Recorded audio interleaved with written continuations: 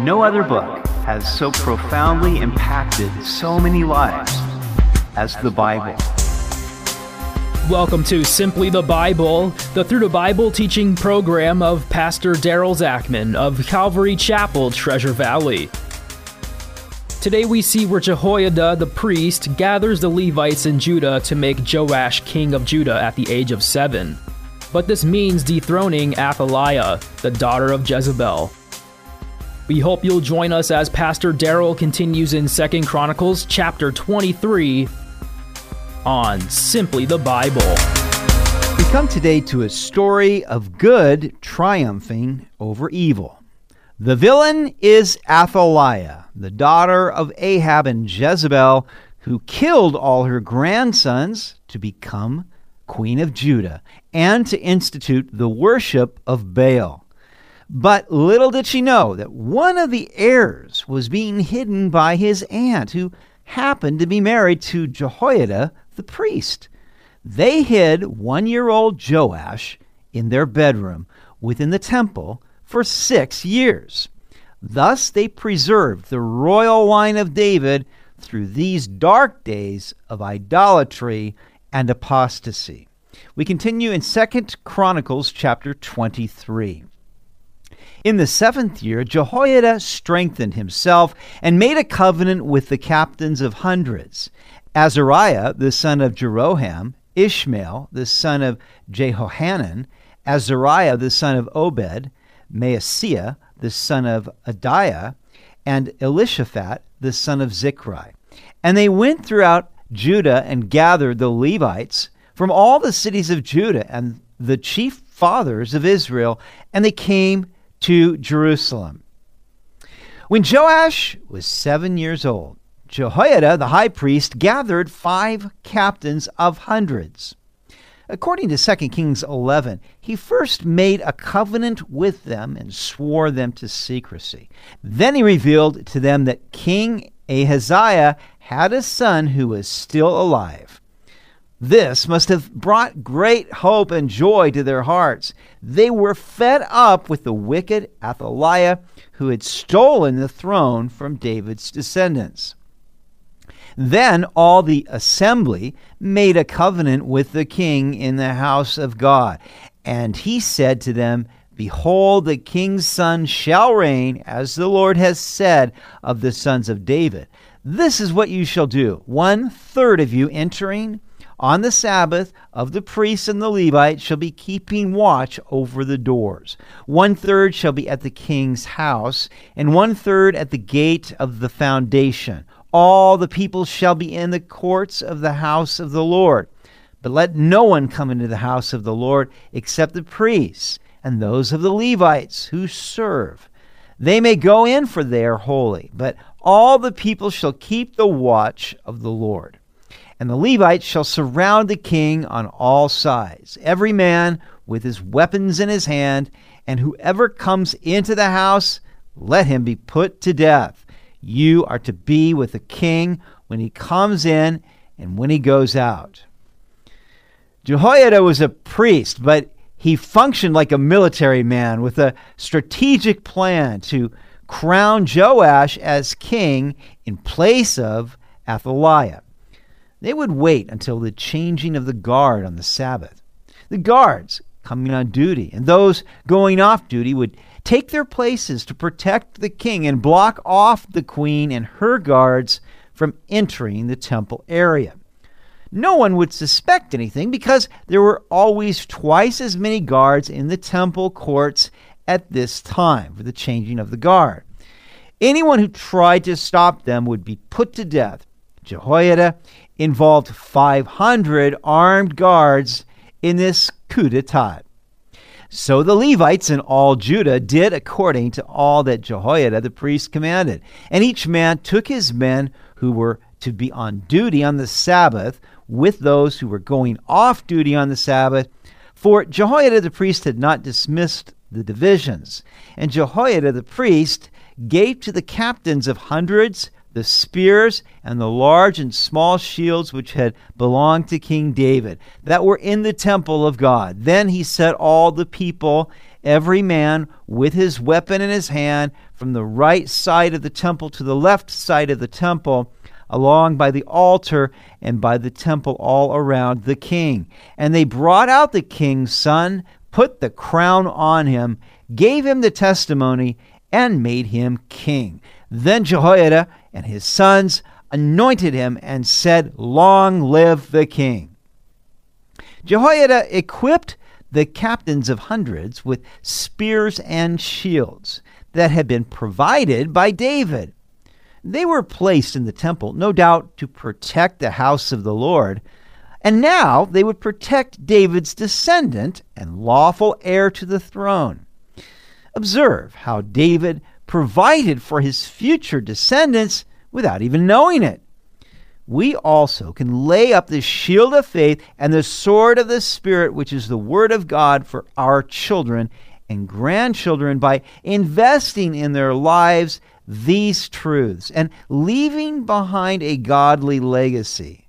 We never know how both sword and shield will protect them in the future. When Jehoiada brought out Joash, he put the crown on him, gave him the testimony, the law of God, and anointed him as king. Now this was according to the instructions Moses gave in Deuteronomy 17, verses 18 through 20, concerning the king. He said, when he sits on the throne as king, he must copy for himself the body of instruction on a scroll. He must always keep that copy with him and read it daily as long as he lives. That way, he will learn to fear the Lord his God by obeying all the terms of these instructions and decrees. This regular reading will prevent him from becoming proud and acting as if he is above his fellow citizens. It will also prevent him from turning away from these commands in the smallest way, and it will ensure that he and his descendants will reign for many generations in Israel. So the copy of the law in the hand of the king would be a sign to the entire nation that they were now returning to the Lord's covenant after the dark days of Baal worship and apostasy. Now just imagine if this would happen today, if our president would copy his own handwritten copy of the Bible, of the law of God, and read it every day, just so that he is reminded that he's just like everybody else, and also that he would always keep the commandments of the Lord. What a wonderful thing that would be. Now, when all the people saw this, they clapped their hands in celebration and shouted, "Long live the king." What a joy it is when good finally triumphs over evil. Now, when Athaliah heard the noise of the people running and praising the king, she came to the people in the temple of the Lord. When she looked, there was the king standing by his pillar at the entrance, and the leaders and the trumpeters were by the king. All the people of the land were rejoicing and blowing trumpets, also the singers with musical instruments, and those who led in praise. So Athaliah tore her clothes and said, "Treason! Treason!" And Jehoiada the priest brought out the captains of hundreds who were set over the army and said to them, "Take her outside under guard and slay her with the sword, whoever follows her." For the priest had said, "Do not kill her in the house of the Lord." So they seized her, and she went by the way of the entrance of the horse gate into the king's house, and they killed her there. Imagine Athaliah's shock when she saw a 7-year-old boy wearing the crown and standing by the pillar of the temple according to the custom. The priests, leaders, and people were rejoicing, and the trumpeters were blowing, and she knew a revolt was happening. She tore her clothes and shouted, "Treason, treason." Now, how ironic, considering that she was the unlawful usurper of the throne and murderer of the rightful heirs. Jehoiada decisively seized the moment to arrest Athaliah. He commanded that she be immediately executed, and certainly she got what was coming to her. We cannot help but see in this story a picture of the present usurper, Satan, and the future king, Jesus Christ. We are living in dark days where Satan has seized control. He is the ruler of this world, but he has no lawful right to the throne. However, the day is coming when the trumpet will sound, and the King of Kings and Lord of Lords will be revealed from heaven. Then the entire world will give their allegiance to the King. What a glorious day of coronation that will be, and a time of great rejoicing.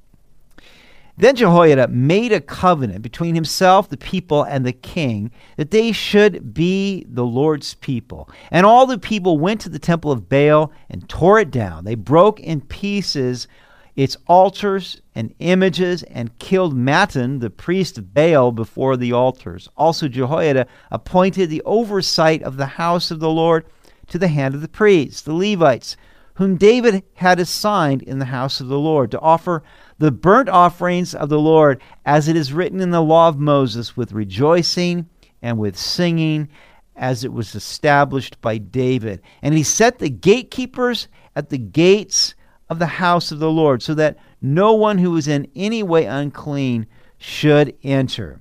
A genuine spiritual revival happened in Judah. This was the result of two actions: consecration to the Lord and elimination of the worship of Baal. First, they consecrated themselves to the Lord by renewing the covenant between the Lord, the king, and the people. Now, their government was a theocracy. Ours is a democracy. We can't expect revival to look the same for us. However, if our governmental leaders and people do consecrate themselves to the Lord by personally trusting in Him and keeping His commandments, just imagine how our nation would change. Warren Wiersbe writes, "Revival is simply obeying God's word and doing what He commanded our fathers to do." Second, they eliminated the worship of Baal in the land. If they hadn't torn down the pagan idols, then it would have been only a matter of time before the people were ensnared and ruined by them again. So they tore down the temple of Baal, broke the altars and images, and killed Baal's priests. We must learn to love what God loves and hate what He hates. Then he took the captains of the hundreds, the nobles, the governors of the people, and all the people of the land, and brought the king down from the house of the Lord. And they went through the upper gate to the king's house, and set the king on the throne of the kingdom. So all the people of the land rejoiced, and the city was quiet, for they had slain Athaliah with the sword. The final thing was to seat Joash on the throne of David. The evil queen was off the scene, the people rejoiced, and God gave them peace, for they had slain Athaliah with the sword. Do you have any enemies that must be slain by the sword? Not a sword of steel, but the sword of the Spirit, which is the word of God. There is nothing like this sword, used in the power of the Spirit, that will destroy the works of the evil one.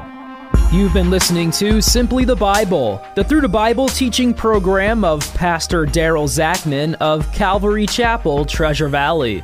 For more information about our church, please visit our website at calvarytv.org. To listen to other episodes, go to 941thevoice.com or check out our iTunes podcast. If you have questions or comments, please email us at daryl@calvarytv.org. That's DARYL@calvarytv.org. Tomorrow we'll see where Joash reigns in Judah. He's a good king who repairs the temple, but when Jehoiada the priest dies, Joash forsakes the Lord and is assassinated. We hope you'll join us as we continue in the book of 2 Chronicles on Simply the Bible.